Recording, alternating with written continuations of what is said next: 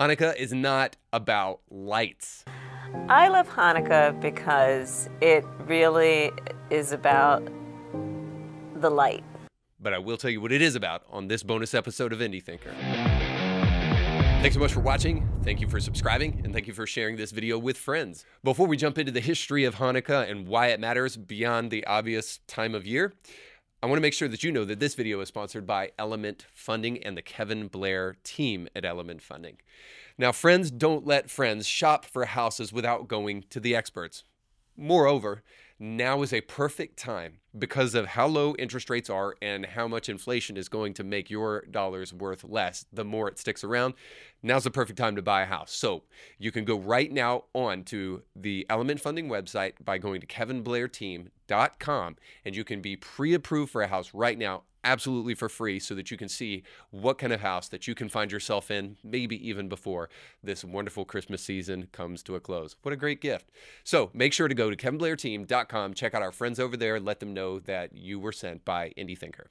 So why on earth would cackling Kamala Harris have a reason to lie to you about what Hanukkah is really all about? Well, here's why.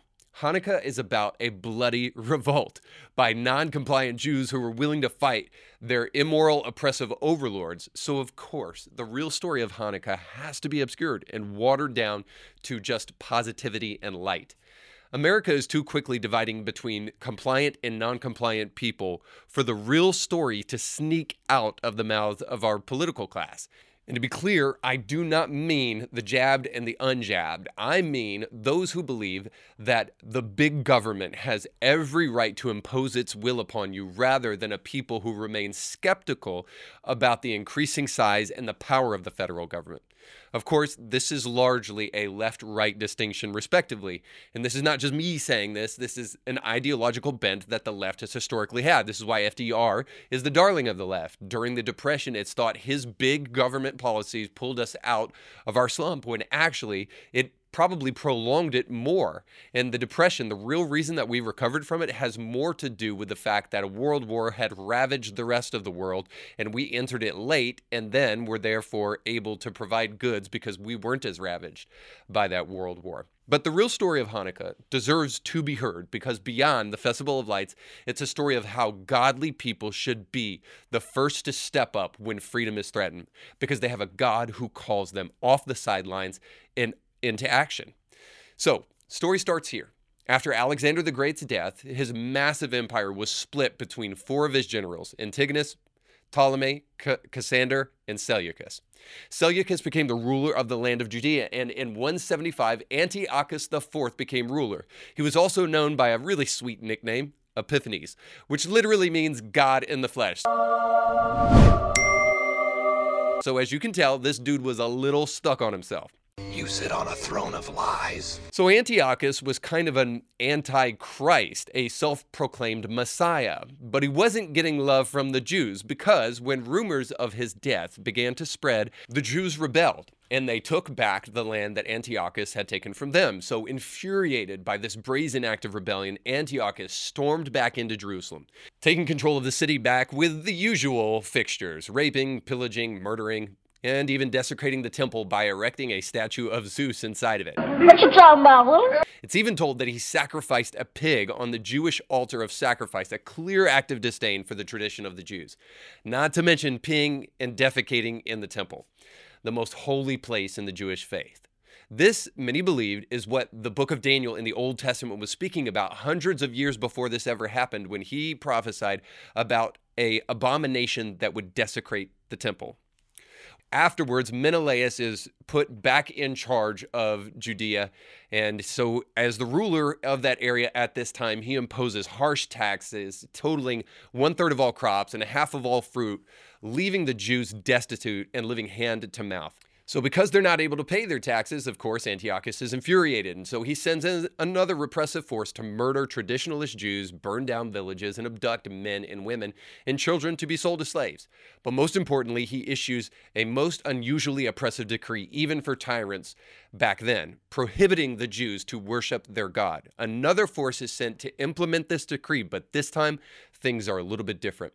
The soldiers run into a man named Matthias, a village chieftain and priest, and a ragtag group of rebels alongside of him, including his 5 sons. Hungry and fed up, they strike back, killing Antiochus's men. Think about that scene in Braveheart when William Wallace comes back into his little village with fire in his eyes. Rather than merely flee from the reprisal of Antiochus after this brazen attempt, Matthias and his group roam through the mountains, destroying pagan altars to false gods in villages wherever they go. So upon the death of Matthias, Judah, his son, was appointed leader of the rebellion. And by all accounts, Judah is a brave, good-looking guy, and he can inspire people like nobody's business.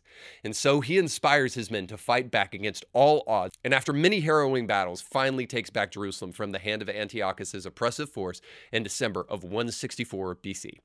One of their first acts after victory was to return to the temple and to relight the holy lampstand, or the menorah, in the temple. There was only one problem. The Jews needed pure olive oil to do that, and all of the casks of olive oil had been desecrated by the Greeks. There was only one jug of oil left that could be found that still had the priest's seal on it, certifying that it could be used for lighting the menorah.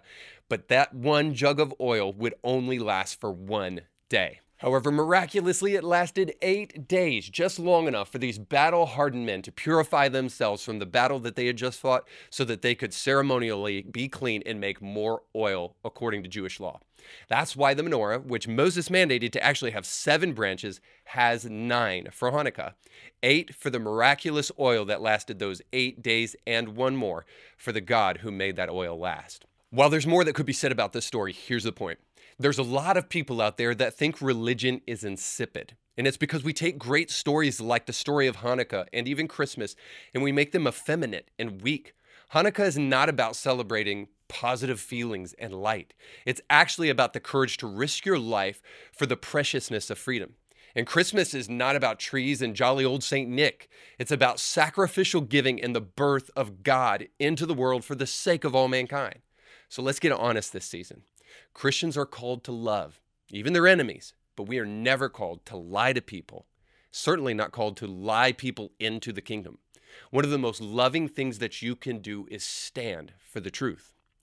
People will respect an honest person even if they disagree with them, but no one is going to appreciate a softened version of the truth for the sake of being compassionate. Because we still live in the real world, that's actually called deception, and nobody respects that. So while the culture wants to prop up non-existent holidays like Kwanzaa, and religious people fight over Christmas trees and their pagan origins, how about we focus on the things that really matter? The truth is way more powerful than your human sympathy. In fact, it's the most powerful thing any of us have to offer. So let's enjoy it and let's celebrate it this Christmas/Hanukkah season. Thank you so much for watching. More importantly, thank you for liking, sharing, and subscribing. You can catch brand new episodes of Indie Thinker with Reed Huberman every Monday and weekly bonus episodes to keep you thinking throughout the week. But you have to subscribe and click the bell to be notified when new episodes drop. If you enjoy this content, make sure to like this video and share it with friends.